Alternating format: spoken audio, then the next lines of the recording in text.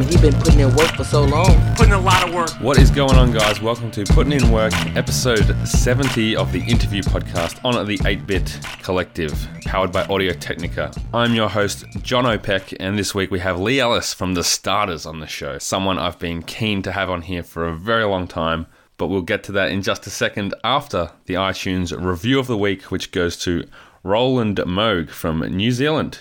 He says, fantastic podcast. Jono is a great host, and he has interviewed a great, diverse group of people to discuss how they've got to where they are. Highly recommended. Thank you, Roland.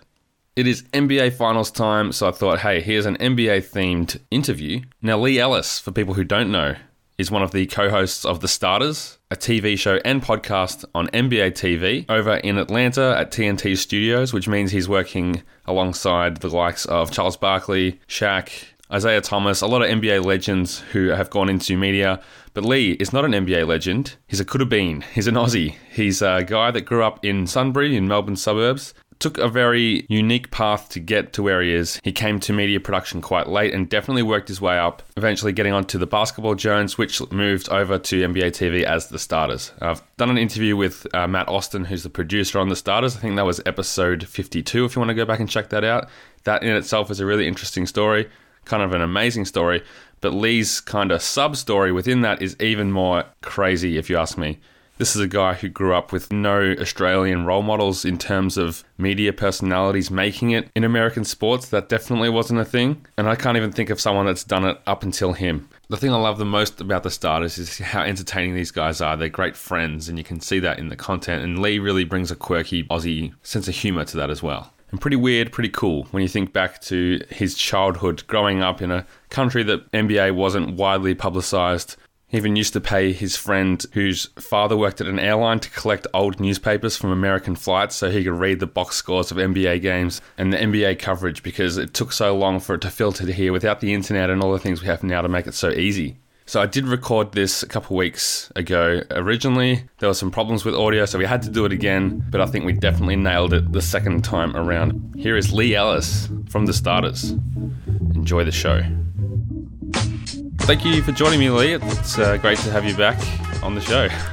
Yeah, it's been a while, yeah.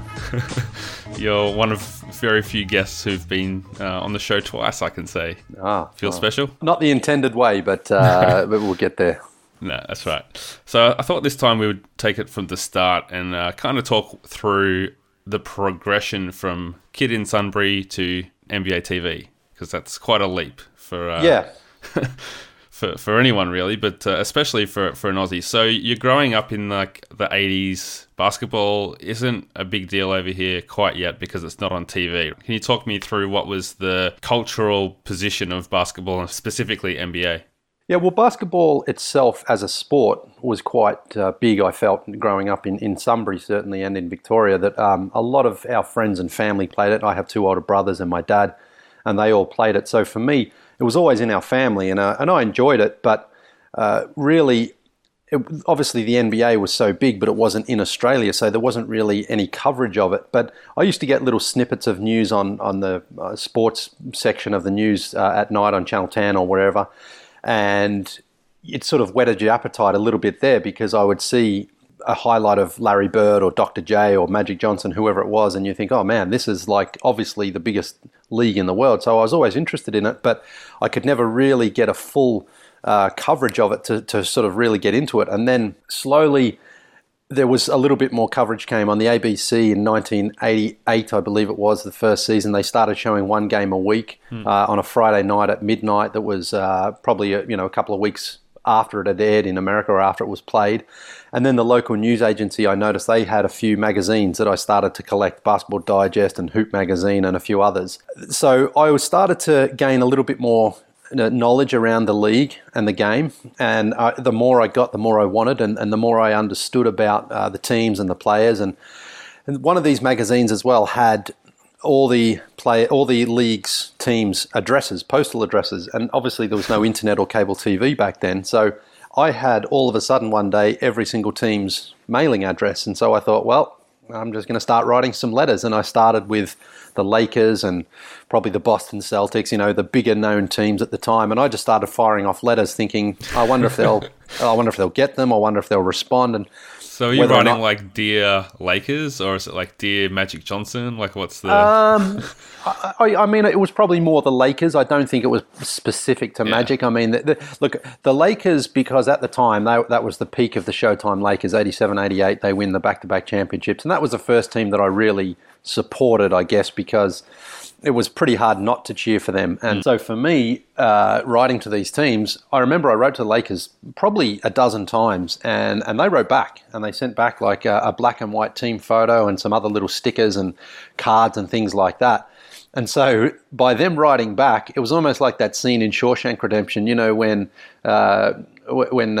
Tim Robbins writes the letter basically to the government and says, "Give me money for the library," and they keep on ignoring his letters. Then eventually they send back, I think it's like they send him like $200 and they say, "We hope this ends your communication." And he's like, "Well, I'm going to start writing 2 letters a week now." And then eventually he gets that full library. That's what it was for me, where I would write these letters and get a response, and that just basically encouraged me to keep on writing, not only to the Lakers, but then I would just fire off a letter to any team and every team and see if they would respond and send me things. And most of the teams did. Most of the teams sent back some sort of paraphernalia, whether it was stickers or team photos or cards and things like that.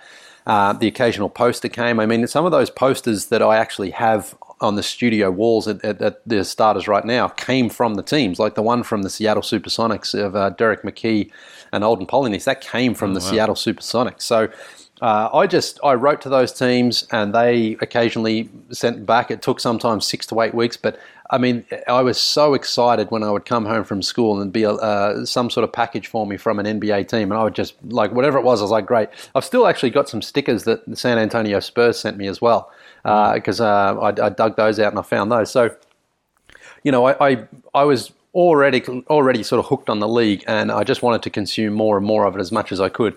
And slowly in the 90s, we started getting a little bit more on Channel 10. They started showing NBA action and inside stuff and things like that. So I started to be able to just consume a lot more. But of course, then that was also the Michael Jordan explosion. So that really gave the NBA just more coverage everywhere. Everyone was sort of fascinated by seeing Michael Jordan. We knew he was this prodigy, of course, in the 80s, but was he going to be able to turn that into championship success? And obviously he was, and that's sort of fueled the growth of the league largely as well in the 90s. So then, as I grew up, my interest, was still there, but I wasn't, I guess, like a fanboy as such anymore. I sort of stopped writing letters, I guess, when I was probably 17 or 18. You start to sort of grow up a little bit, but you still had the posters on your walls, though, right? Well, Dad's taken the posters off, but honestly, like the posters that were on my bedroom wall, and now also a lot of those are on the walls of the Starters studio. It's incredible. Yeah. Like my bedroom wall when I was a 14 or 15-year-old kid is actually now my place of work. So we've got a poster of Akeem Olajuwon before he's corrected the spelling of his name to Hakeem. Oh, right. It's Akeem it's incredible. It's got to be worth something. Well, it's worth a lot to me. I'm not sure if sure it'd be worth too much on the open market, but you'd probably get someone pay $100 for it or whatever. But so anyway, as I grew up, I decided I wanted to move out, and I moved to London when I was around 22 years old, I think I was at the time, because I just wanted to get out of Australia and explore something else. And I lived in London for a couple of years, and then I had a friend of mine who was living in Toronto. And because for Australians to get a visa for America, a work visa, is very difficult. Certainly, 20 years ago it wasn't something you could just sort of apply for. And there was no reciprocal agreement between Australia and the USA like there was with Australia and Canada, where you could get a work visa, a temporary one for a year. And so I moved to Toronto in 2001, and that for me was really, really important because it actually got me living in a city where they had an NBA team, and not just any NBA team. It was when Vince Carter had really erupted as a phenomenon in the NBA, and it was fantastic. So that was my first real experience living in a city, following the NBA day to day closely like that, and it was everything that I hoped for. It was just the great storylines, the great games, the big dunks, the highlight finishes, and it was incredible. But then my visa expired, and I couldn't stay in Canada, so I returned to London for a couple more years, and that was great. I was still following the NBA as much as I could, but it's different when you're living in a city that's not an NBA city, so you have to follow it all on the internet, which was still fun, but not quite the same as like coming home from work and getting ready to watch a game. Yeah, and not quite what it is now, where you pretty much, if you want to, you can watch every single game somehow with League Pass and everything. Oh, yeah, for sure. Back then it was probably a couple games. Exactly. Yeah, it doesn't matter now where you are in the world. If you've got an internet connection, you can watch the NBA games in real time, which is just something that's mind-boggling to me if you tell me what it was like when I was 12 years old, where it was like, 3 weeks after the game, you might get a game, and that's the one you get for the week. So anyway, in around 2006, I decided to move back to Canada. That was when the law slightly changed, where you were only allowed to have one work visa in Canada for your lifetime, but they changed the law where between Australia and Canadians you could have multiple. So, but you had to be before you turned 31, and I was turning 30 that year. So I thought, well, I'm going to try to get another one, and I did. And so I moved back to Toronto.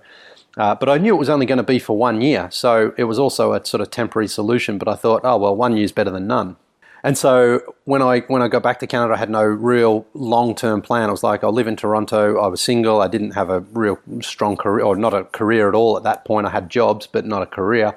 You'd been working in banks, was it? That's right, yeah. I was working in banks, and banks were fine. They pay well. The hours are pretty good, the Monday to Friday, 9 to 5 type of lifestyle, but unfulfilling as a career for me, for sure. I didn't enjoy it, but again, you got to do something, and it paid the bills, and it was relatively easy work, and it wasn't challenging or anything like that. But there was also no growth and no long-term prospects for me. So it was all a temporary solution, even though I can admit that now, but at the time, you tried not to confront that because you didn't really want the reality of the situation being like, what am I going to do with my life career-wise? So anyway, I was back in Toronto, and I thought, I've basically got a year here before I have to make a firm decision. And so I had no plans on settling down there and living there full-time, but certainly after probably, it was about 6 weeks or 2 months or so, I met a girl, and so we started seeing each other, and we went out for dinner and stuff, and I was cautious at the time not to get too involved in it because I didn't think it had a future. I thought I'm not going to be here in less than a year's time, so I don't want to get too involved. But you charmed her. Yeah, well, something like that. Anyway, we you tricked her. That's right. I think she didn't have any better options at the time, so she was like, "All right, this guy will do." And as it turned out, we became very close with each other. And when my visa did expire, I had to leave, as I said, and I returned to Australia, and I wasn't really sure what I was going to do. I remember thinking to myself, like, what do I do now? I mean, because I'm basically in love with this person, but I can't stay in the country. So we had a plan to try to meet up with each other and try to continue a sort of long-distance relationship. But those never last, and you often go in those thinking optimistically that maybe this one will, but they just don't. And so I had to sort of figure out something else. And so I moved back to London because London was obviously closer to Toronto than Melbourne was.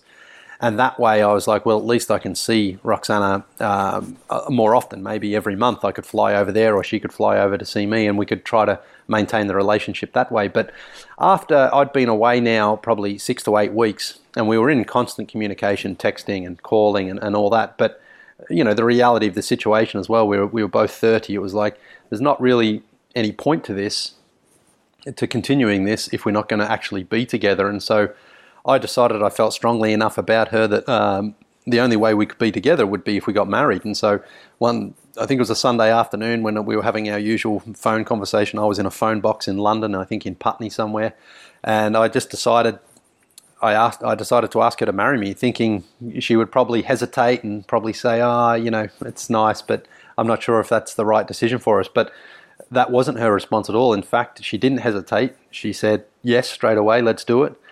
And so I was like, oh, okay, well, I guess I'm moving back to Toronto then.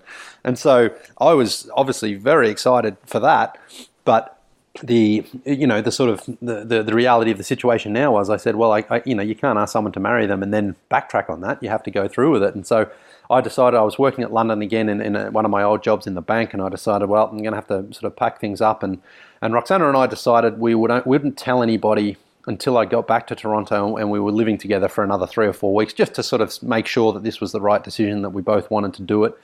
And so we would go ahead. And so I tidied up things in London. I went back to Toronto, and after only probably 2 weeks, we both sort of decided that we really felt that we did want to get married and continue down that path. And so we did. And so that was in the April, I believe. And then in the August of that same year, we got married.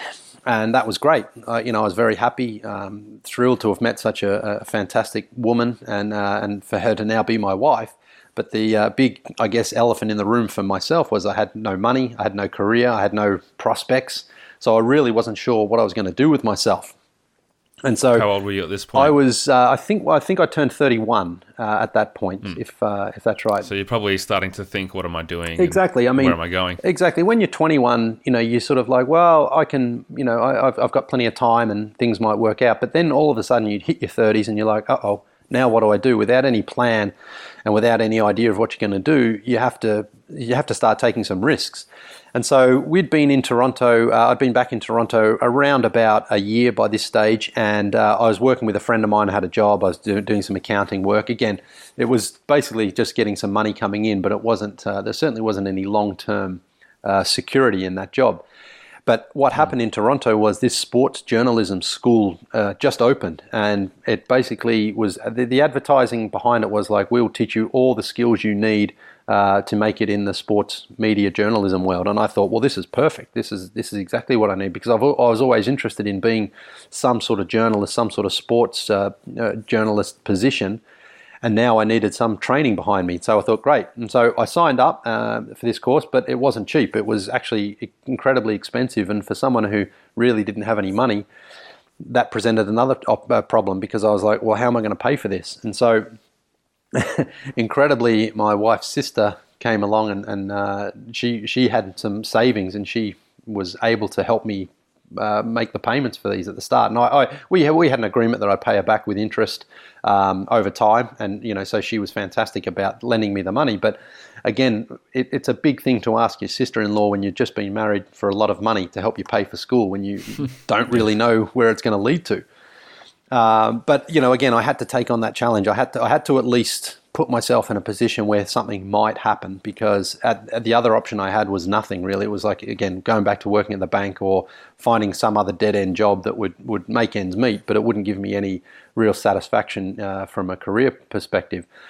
Anyway, so once I joined the journalism school, it was great, and some of the sports TV networks in Toronto would offer intern positions, and I saw one that was for The Score, which was a all sports TV network in Toronto at the time. It doesn't exist anymore as it did.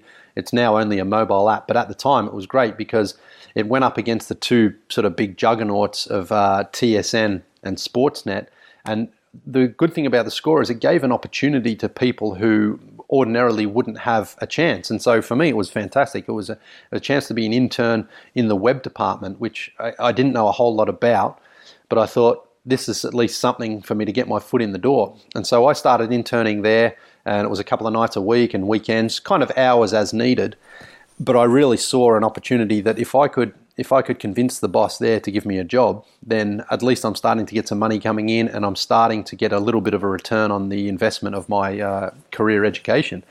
And as it turned out, after about 9 months of being an intern, and probably the last 4 or 5 months of that internship almost full time, so I put in a ton of unpaid hours, they offered me a job to start there, and I was like, great. And the job itself wasn't great, but basically it was in the web department. It's like, we need someone to basically just bring in content to the website of our operation. So whatever that is, if it going to watch the Blue Jays and getting some content there, or the Raptors, or the NFL when it was in Toronto, wrestling and tennis and golf and motor racing, whatever was there, it was for me to sort of go out there, take a camera and go out and shoot some stuff and see if we can find a little feature to put up on the web.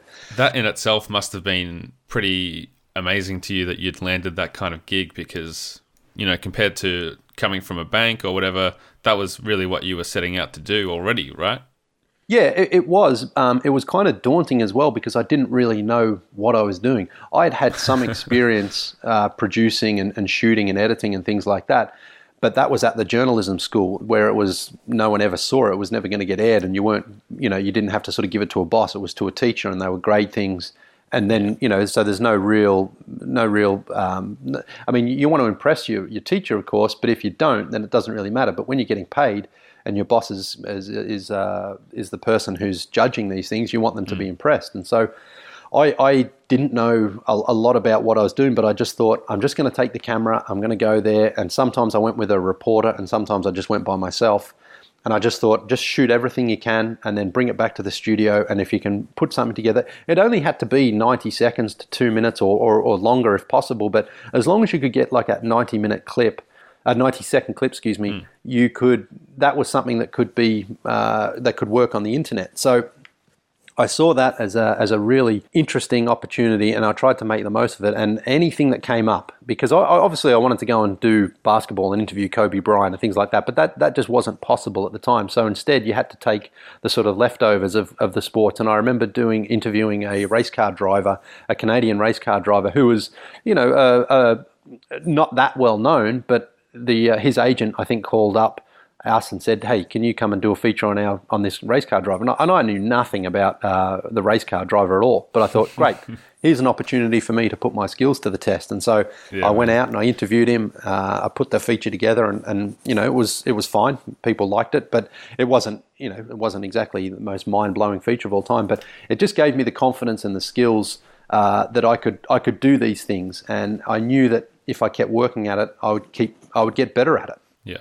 That's one of those skills, I guess, is the versatility to be able to go into any setting and come away with what you need to have, like a story. Like when I was a journalist and the sports reporters were away, you had to fill in and pretend like you knew what you were talking about when you were interviewing someone with lawn bowls or surf lifesaving or something that you'd never thought about, and then suddenly you're writing a story about it. So yeah, I can relate to that. Yeah, and the attitude I always took was, this story is going to get done. If someone's offering it to you, then you do it, because if you turn it down, then they're going to offer it to the other person, the next person.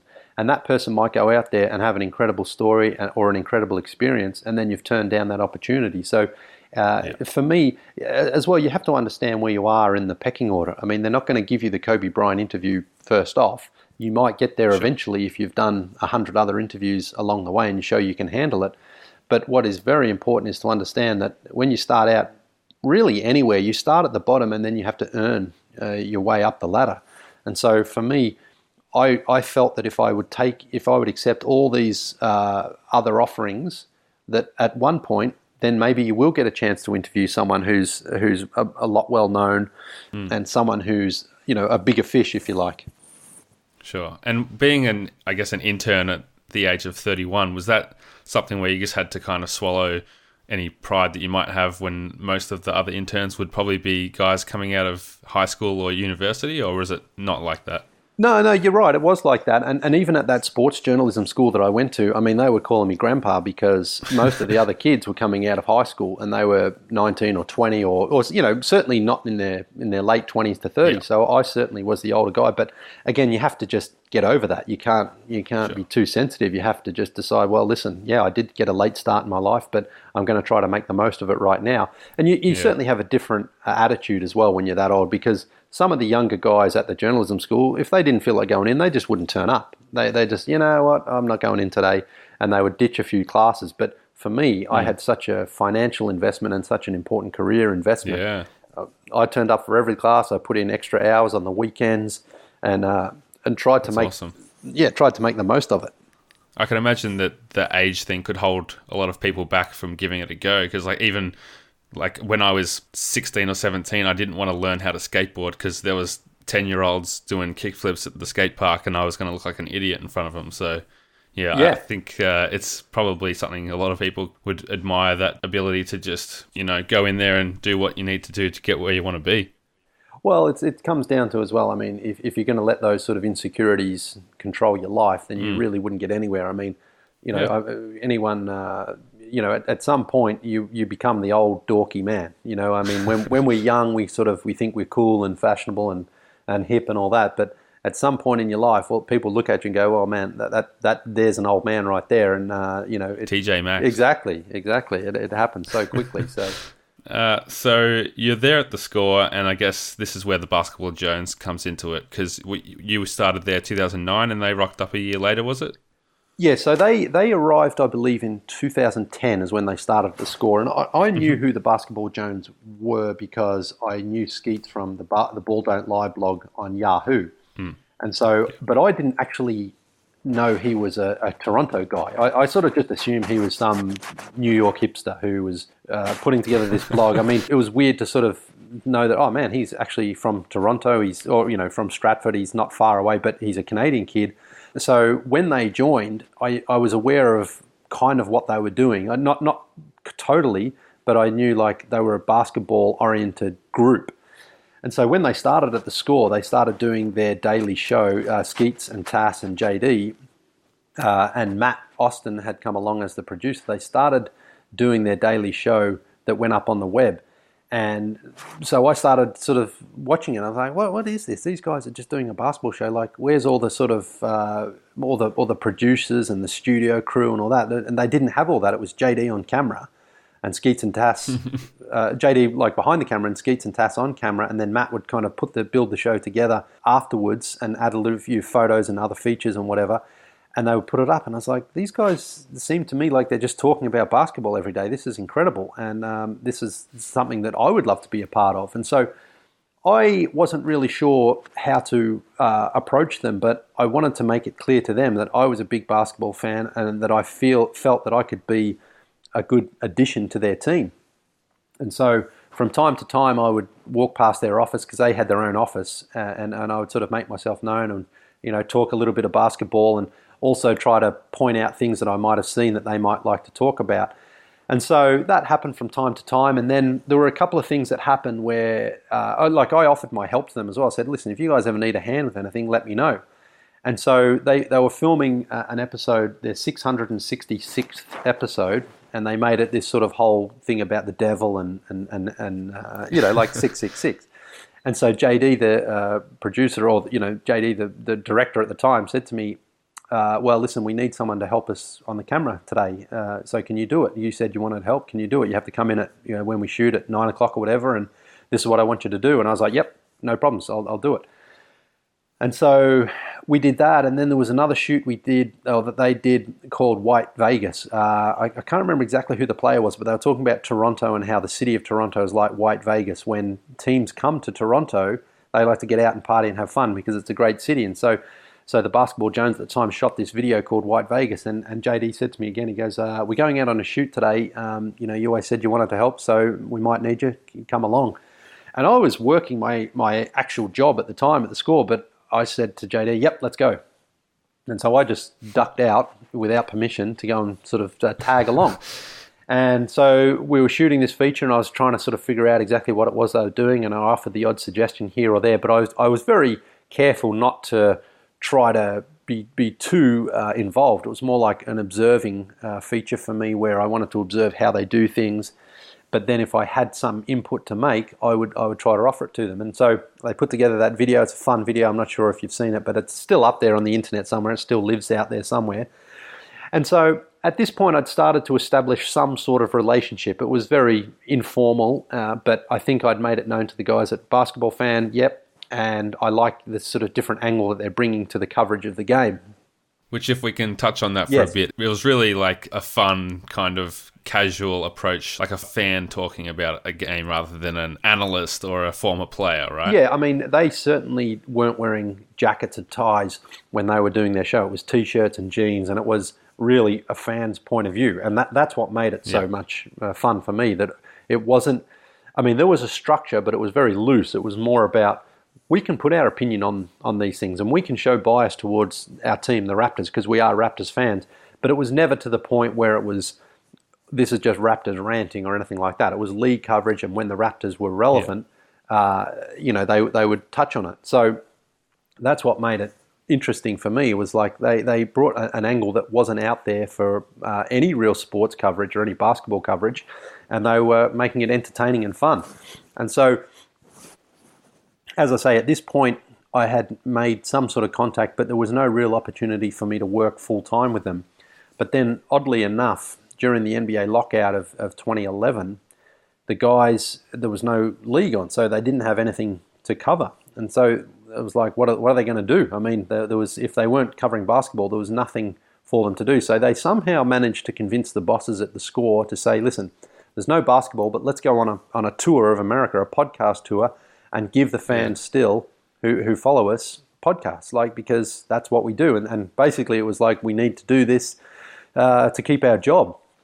And so I'm just laughing because I remember the alternate idea was to do like a Big Brother kind of bubble outside and stay in there until the lockout was over. That's right. Yeah, that was the original idea, but that was going to be too expensive, and that was also, I mean, that was a crazy idea because they weren't going to leave that bubble until the league came back, which could have been over a year. But and you know, their wives and girlfriends and things at the time were like, okay, I mean, this is crazy. But anyway, so that didn't come through. Instead, this plan to go around America, go to 9 cities and do a podcast in each city. It was a 5-week trip.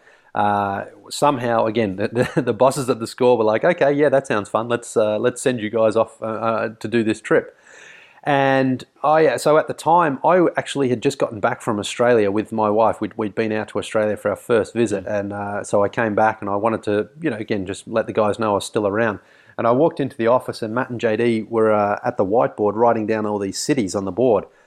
And so we were just talking, hey, how's it going? Great, And then I think it was Matt said to me, he goes, oh, what are your plans for November? And I was like, I mean, I have no other plan other than just working that. And he and JD said, well, we're going on this trip. We're going on this podcast trip. It's called the No Season Required trip. And we're probably going to need an extra pair of hands, someone who can, potentially shoot, potentially edit. And basically, we don't even know what we might need you for, but there's very likely going to be an opportunity for someone else to come on this trip with us and be there for whenever we need them. And would you like to come? And I was like, without even thinking about it, I was like, yes, of course. That's amazing. I would love to go on that.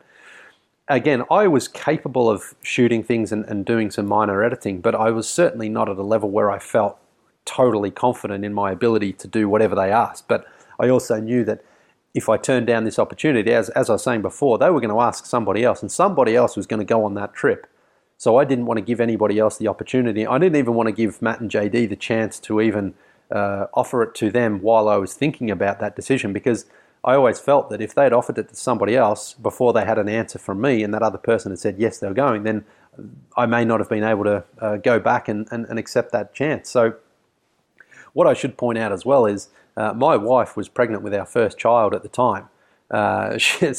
We'd just gotten back from Australia. She was only 3 or 4 months pregnant, so it wasn't like she was about to give birth by any means. But I came home from work that night and said to her, like, I'm going to be traveling a little bit here. It's going to take. I'm going to be gone for 5 weeks. Is that okay? And her first response was like, oh, what's it for? What's it about? And when I explained it to her, she was incredibly supportive. She was so, like, yes, do it, go for it. Even though I could tell it was heading into another long, cold, dark winter in Toronto, and she was pregnant, and she had lots of friends, and her sister was living there, so it wasn't as though I was abandoning her in the middle of nowhere. I mean, she was very comfortable in the city, but at the same time, to leave your partner for 5 weeks, it's a long time. It's a very long time. So she was incredibly supportive. She knew this was an opportunity that I was really hoping to get.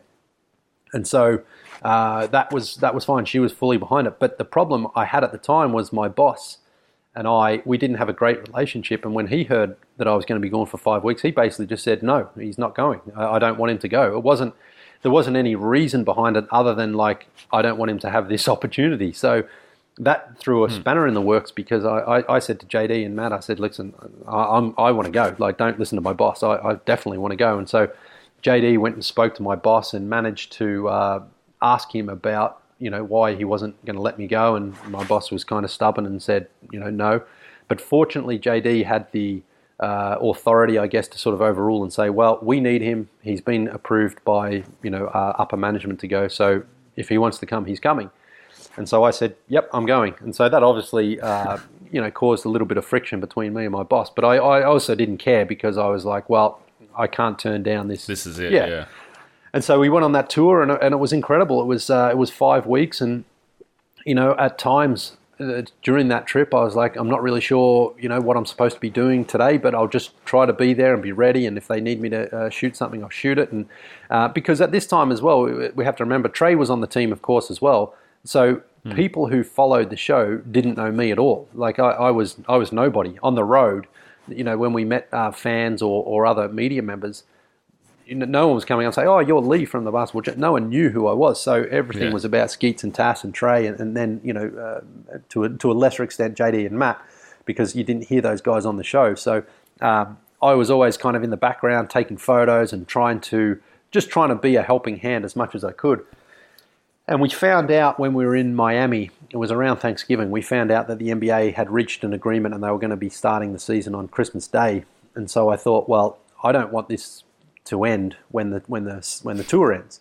And I think we were in Boston, and I remember talking to JD. We're having a coffee or something one morning, and I said, JD, when this tour ends, I would love to keep working with you guys full time on the show if there's a chance to do that. And JD sort of, he didn't really commit at the time, but he said, listen, we'll talk about it, and we'll see what can be done when we get back to Toronto. So it certainly sounded positive to me. But there was no firm answer, because I don't think JD could make a firm answer right then. I mean, these things have to be approved by management. And so we got back to Toronto, and it was only a few days. We all took a few days off after spending 5 weeks in each other's company. We took a few days off, and we got back. And I think a week or so later, JD said, we want you to join us full time, and so I was like, perfect. And so.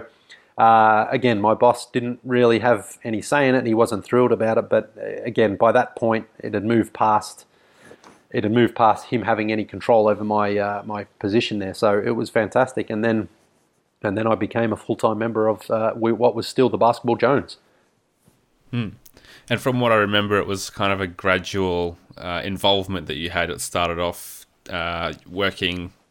I can't remember whether it was the mics or the soundboard or the camera or whatever it was, but you became the Aussie fact checker, and then you had the tweet of the week. So was that just you kind of trying to put your mark on as much as you could and kind of worm your way in? Yeah, I mean, again, the role that I had, I guess I wasn't really sure how much I'd be contributing on air to the show. I mean, none at the start, but then certainly on the TV show, because that's what it was. That's what it had sort of turned into at the time. When I say TV show, it was more. It was produced in the TV studio, and we started to have a little bit more camera work and crew behind us. And then there was the weekly TV show that actually aired on TV. But otherwise, it was just a spruced up version of the video podcast, but with actual camera crew and studio behind us. So it looked a lot better. It was more slicker. And so I wasn't really, like, I would contribute as far as like help Matt and JD produce the show and get photos and get things that were needed for the show, but I didn't have an on-air role. And then slowly on the Overdose, it was called the Friday drop, the Friday podcast version. I was in the studio with Matt and JD in the production studio, and I would occasionally chime in when the guys were talking about things. I would contribute and make the odd comment here or there whenever they were talking about a player. And slowly I started to get a little bit more involved. And the tweet of the week you mentioned, that was something that I brought up because I wanted to bring something new to the show that they didn't really have. And I thought the best way for me to make a contribution is to actually try to bring something that they don't have. So I didn't really know what it was going to be at the time. I just tried to find a funny tweet, because that was when Twitter was, like, everyone loved Twitter. Now it's pretty awful. I mean, it's a pretty vile website. But at the time it was funny because you could see people's personalities in their tweets, and it was great.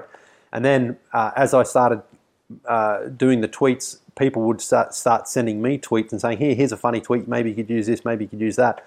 And so then I would give shout outs to those people who would help try to make that segment funny. And so that was good, and that sort of became then the Tweet of the Week army grew out of that, which is now, it's grown out of control, of course, now if you're still a long time listener of our show. But for me, it was just trying to add something to the show. And then I think it was the playoffs of 2012 when I joined the roundtable with Skeets, Tass and Trey full time. And so that gave me an opportunity to then be more involved in the basketball talk and bring my own opinion and analysis to the show. And I became obviously one of the panelists then. So that was great.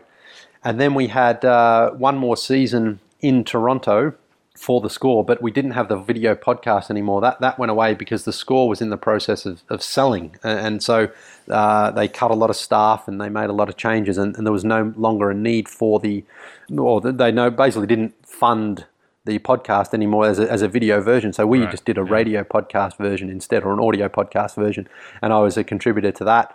And then at the end of the 2013 season, that was our last season at The Score, but fortunately we'd been talking with NBA TV up until that point, and NBA TV had offered us the contract to come down and do our show on TV daily for NBA TV.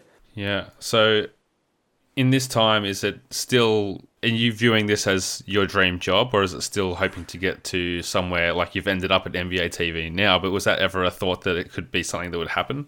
I mean, in the back of your mind, you would love that opportunity. You would love for that to happen. But the reality of it for me was like, this just won't work because there's just too many obstacles, I think, to overcome, moving all of us down to Atlanta, getting work visas for us, and then doing a show for NBA TV. It just seemed to me that like it was almost like a tease that this is potentially something that could happen.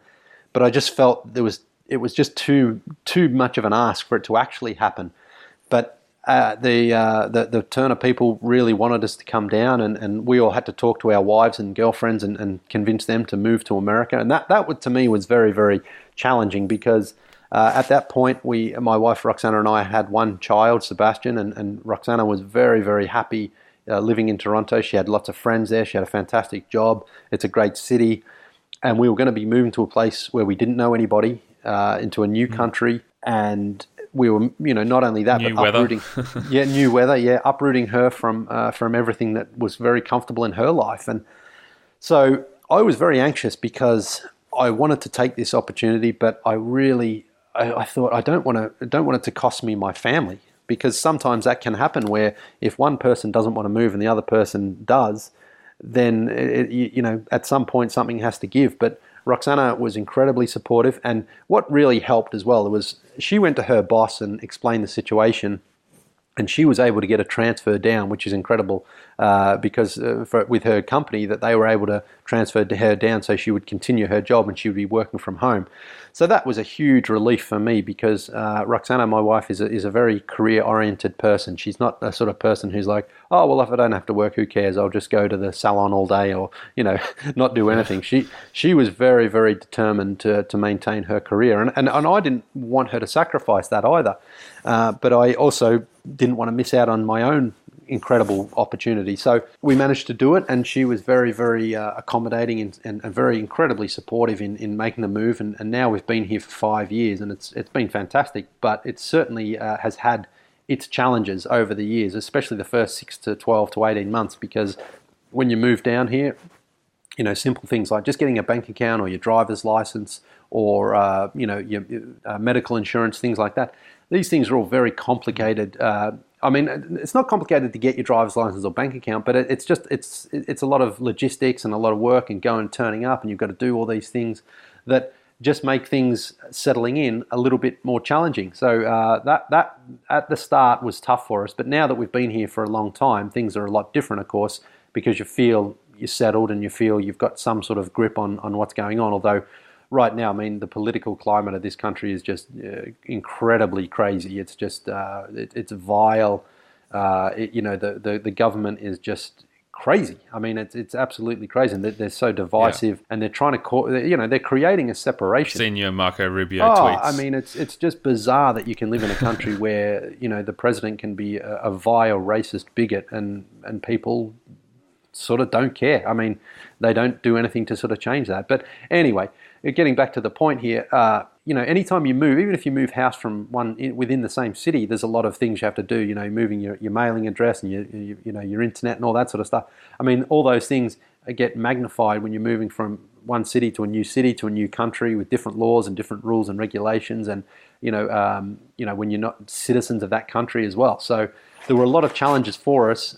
Fortunately, we managed to, I guess, overcome them in the sense that now we feel comfortable and we now things are sort of back to normal. But it was very tough at the start for us to maintain that as well, because I was working, we were trying to get a TV show off the ground that we didn't really know what we were doing. It was a daily TV show, so the expectations are much higher than they were when you're just doing a podcast in Toronto, at that we were doing a couple of years ago. Now you have to be on time and you had to be good at what you were doing, and the show had to be fun and engaging and entertaining, and people had to like it and watch it. So there was a lot of pressure to make this move worth it. Yeah, I can imagine. Like, from my conversation with Matt a couple of months ago, the technical side of organising that show, and the Basketball Jones was kind of free-flowing and loose, and that was kind of the style. Taz and Skeets, naturally, like, they're pretty easygoing guys, and if something didn't go well, then, you just roll with it. But on NBA TV, you have to be a lot more polished, I guess, because, it's NBA TV and TNT.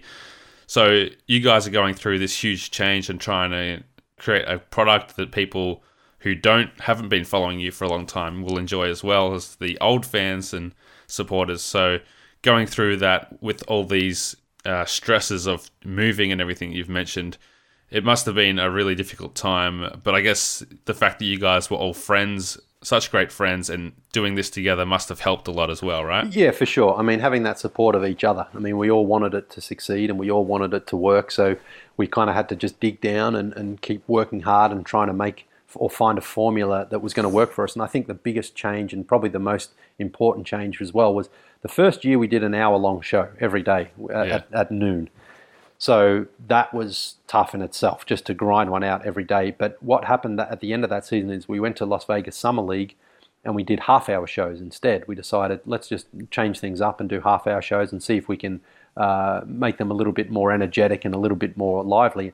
And what we realized from that straight away was, like, this is what the daily show needs to become. It needs to become half an hour, because an hour is just too long, and you end up, you can always find things to talk about, but they're never as exciting. So instead, with half an hour, we can compact a lot more into that show, have a lot more fun with it, and also not burn us all out. That's the other thing. I mean, this is an incredible job. I always want to say that to people. I appreciate this job, and every day I wake up and I can't believe that I get to do it.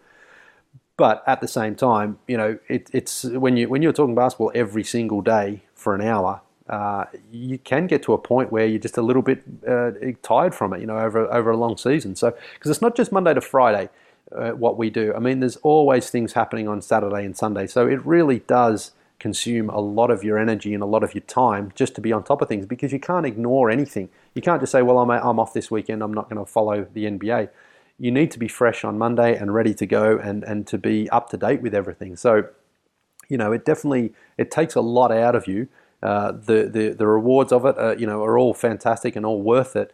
But you do get to a point where it's like, man, like I'm feeling like for all of us. I mean, I'll speak for the six of us here. I know that when we get to the end of Summer League now every year, we all look forward to a break from basketball, because we've been talking about it for so long, sort of 9-10 months at that point.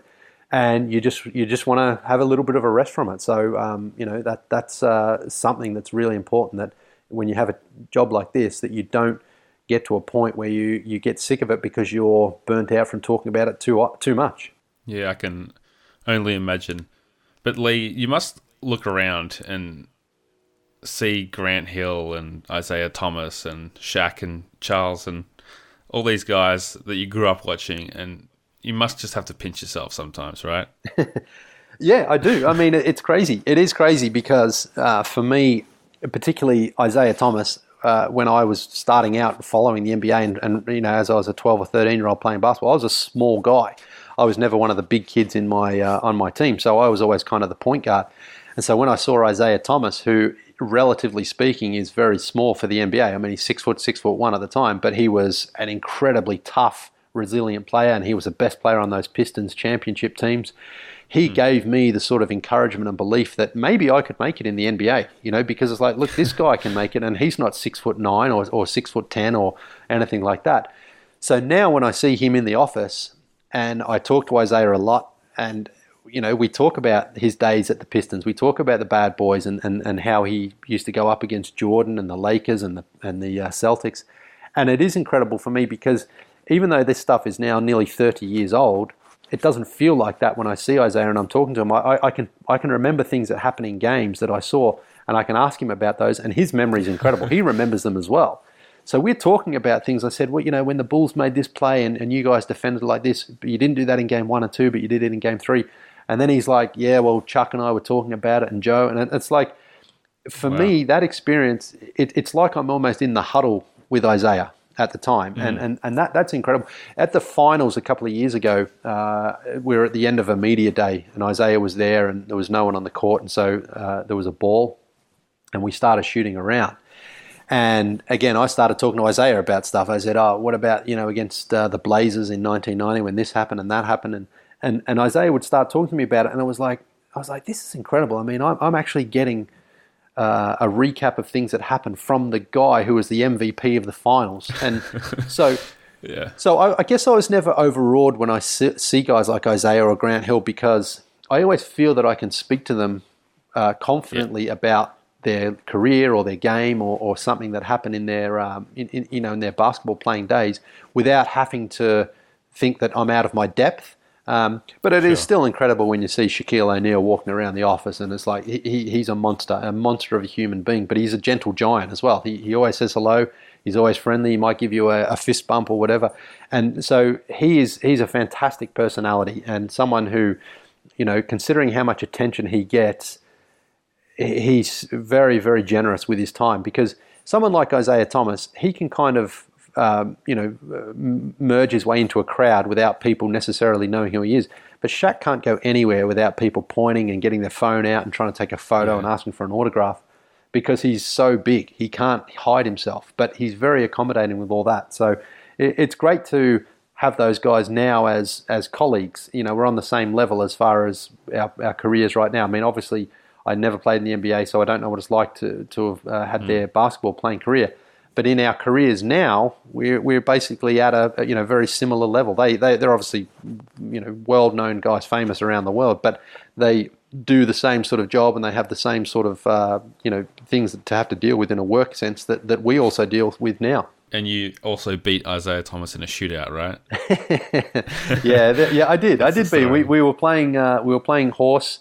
And I beat him in that, and then we played a little game of one-on-one, and Isaiah said to me, all right, let's play. It's up to 2. Basically, you just got to score two baskets. And I was like, well, I'm going for it here. I'm going for it, because the thing about Isaiah, he's one of those guys who's just so competitive that there are no easy baskets. And I thought, I was wearing shorts and basketball shoes at the time, and he had pants and, sort of tennis shoes on. But I thought, I don't care. If I get a chance here, I'm going to go in and try to beat Isaiah. And I hit I hit one of my first shots, and then I missed a couple, and he missed a couple, and then I got the ball back, and I went down in the post, and I sort of flipped the ball up over, and I scored, and I won. And it was like, I can't believe I just beat Isaiah Thomas in a game of basketball. It's incredible. So hopefully, with the finals starting next week, hopefully he's out on the road and we can have a rematch. I would love to be able to play him again. He'll put the Jordan rules defense on you, maybe. That would be amazing if he did that, yeah. Nice. So, last time we talked, you mentioned a few kind of like sliding doors moments that there's make or break moments that, you could have gone down a completely different path if you hadn't taken them. So, when you look back, does it kind of, I don't know, is there anything you can take away from that, or is it just pure luck? Luck has a big part to do with it, for sure. What I can take away from it, though, and what I do know over the last 10 years, I mean, the biggest sliding door moment for me was coming back to Canada the second time, because that allowed me to meet Roxana, of course, which is, the most important person that I've ever met in my life, most significant person. And then there was almost like a domino effect from there. I met her, and then I was able to stay in Canada. Then this sports journalism school opened, and then the internship at the Score opened, and then the NBA season went on strike, or the lockout, excuse me. And then NBA TV came along. So a lot of things happened to just be in the right place at the right time. Because I get a lot of people, particularly from Australia, young journalism hopefuls who send me messages on Twitter or emails or whatever, and they say, you've got the job that I want. You're talking NBA for NBA TV, wearing T-shirts on the show, and it's a casual, loose environment.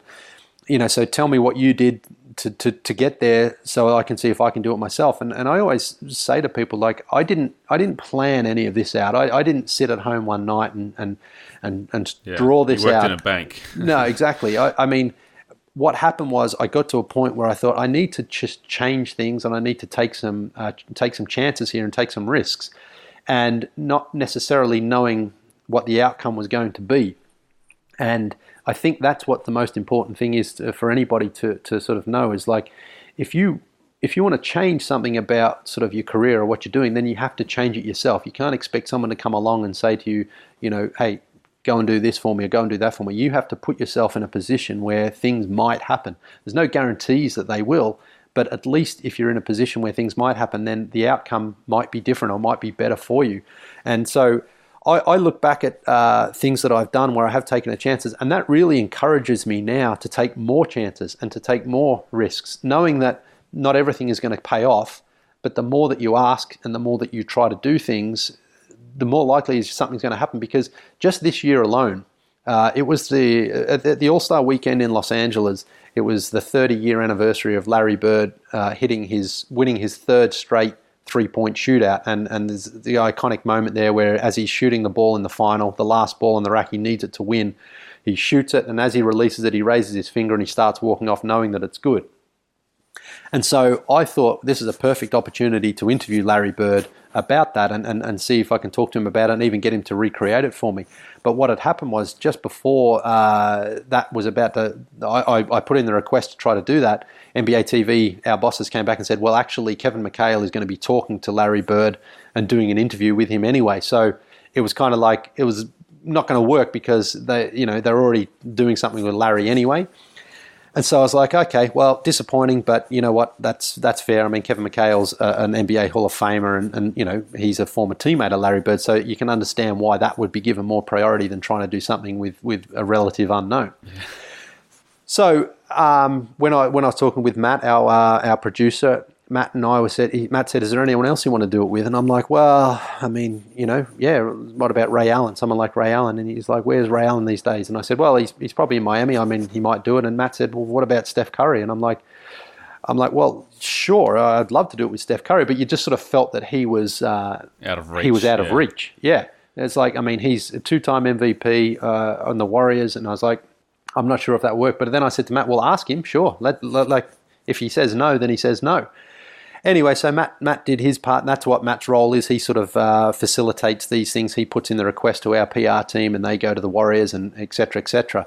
And a couple of weeks later, it was only about a week before the All-Star game, and I said to Matt, have you heard anything back from the Warriors? And he said, well, we put the request in, we haven't heard anything back yet. And then it was a Wednesday night. Matt sent me a message, and it was like 9:30 at night, and he said, just heard back from the Warriors, Steph's in. You're going to Golden State tomorrow night after the show, shooting something with him on Friday. And I was like, okay, great. This is fantastic. And so there was a lot of coordinating then between myself and Matt and the Warriors about what we wanted to do and how we're going to do it. Because the other thing is you have to remember with guys like Steph Curry and a lot of media, a lot of players with the media, if they grant you an interview, it might be a couple of minutes long and a stand-up interview, and that's all it is. But what I wanted to do was go through basically Steph's shooting routine and see if he could teach me how to become a three-point shooter, and to go through, because I do the NBA three-point shootout at the All-Star weekend, and I try to score 20 points, and the idea was for Steph to coach me and maybe I could get to 20 points. Anyway, so this is all kind of happening very, very much real time. Like Matt's in touch with our people who are in touch with the Warriors, and then so the Thursday I turn up for work, we do our show, I catch a flight to San Francisco after the show at like 9 o'clock at night. It's a 5-hour flight out to San Francisco. I wake up and I get to shoot around in the morning for the Warriors. And I'm talking to the Warriors PR guy, who's a fantastic person, Ray Ritter. He does an incredible job for the Warriors. And I said to him, do you know exactly what it is I want to do? And I had to sort of brief him on it. And Ray was like, you've got 8 minutes or something here with Steph. And I'm like, 8 minutes. Like, I don't know if this is going to work or not. But then I went up to Steph and I said, hey, Steph, how you doing? Blah, blah, blah. And I said, do you know what it is I'm trying to do? And Steph's like, no. And so I then had to explain the idea to Steph. And then I had to go and shoot with Steph. And I thought, there's no way 8 minutes is going to work. Anyway, so we started shooting. We started playing around. And when we got through the feature, and I could see the PR guy there, Ray, was sort of looking over after well over 8 minutes, seeing how close we were to wrapping up. And anyway, it took us about half an hour to shoot it, and Steph was unbelievable. Like the whole time, Steph was never impatient or rushed or anything. He understood I was trying to do a feature, and he was really accommodating to me for that, and it was great. And so afterwards, I put the feature together and I put it up and we put it on our show, and it was incredible. But again, what this all comes back to is just that opportunity of just trying and asking and seeing what might happen. And look, the feature I did, it could have been better if we had more time and more preparation work, but you can't worry about that in the situation. You just have to go with what you've got and see if you can make whatever you can out of the circumstances that you had. And so it was great. I had 15 hours in San Francisco. I flew out, that night after the Thursday night, and then I flew back on the Friday. And it was an incredible experience, an incredible opportunity, and something that I really, really found to be very special to me, because I didn't realize, I guess, at the time, but I was just shooting around with maybe the greatest shooter of all time in the NBA, a two-time MVP, a champ, a superstar, surefire Hall of Famer. This guy's going to get a statue, and he gave me half an hour of his time just to shoot three-pointers with him. So I couldn't possibly imagine anything like that happening when I was working in the dead-end job at the bank 10 years ago or longer now, where I turned up to work and I didn't know how I was going to fill my day. So if it wasn't for me initially taking those risks and trying new things and doing different things, a situation like what happened with Steph just would never have occurred. Yeah, wow. It's crazy. It is crazy to think about, like, from where you've come from to where you are. So on that note, Lee, what would be your advice to people? Like, you mentioned that people ask you, how they can get there. Is there something you can tell them? Is there any practical things? Because I think last time you talked about just being able to take on as many different tasks as possible to show that you've got the skills. Yeah, well, again, if you sort of come back to how I got my initial opportunity with the Basketball Jones, it wasn't because they needed someone as an on-air analyst or personality. They needed someone who could work the camera and perhaps edit and perhaps do anything else that was needed. And so my advice to anyone out there is, if your long-term goal is to become an on-air person, understand that there are many steps you have to take along the way, and it's never a direct path. And you might not get your opportunity by just waiting for someone else to move on from their position. So you have to find a way to be working in your field and in your industry that's going to sort of get you closer to what you're trying to do. And then you have to, just sort of keep hoping and keep trying and keep showing people what you can do. But don't sit back thinking, well, I'm just going to wait for my opportunity. You really do have to go out there and try to create it for yourself, and understand there's going to be plenty of knockbacks along the way, plenty of no's, plenty of no, can't do this, can't do that. Because for all those opportunities that I've had speaking with guys like Steph Curry and Shaq and things like that, there's been plenty of other things where I've asked for that have just been told, no, you just can't interview that guy. Like Kevin Durant, for example. When he was in Oklahoma City, he was in Toronto, and I asked their PR guy, I said, can I interview Kevin Durant? He said, no, he's done his media for the day. I mean, those are the sorts of things where you have to accept along the way. So, learn as many skills as you can, try as many different things, and be very prepared as well to do things that you're not comfortable with. You mentioned it yourself there, Jono, where, if someone says there's a story we need you to cover and it's in lawn bowls, and you don't know anything about lawn bowls, well, don't say, no, I don't know anything about lawn bowls. Say, I'll take that opportunity to do that story. I'll try to learn about it as quickly as I can and as much as I can in that short time, and go out and try to make something happen. Because you might find from that you develop a skill, or you learn a skill that you didn't even know you had. So that's what's really important, is to be as versatile as you can be accepting of any sort of opportunity. That if someone's prepared to give you a chance to do something, then take it, and be agreeable. Like, yes, I'll do that. I'll try that. I'll see what can happen.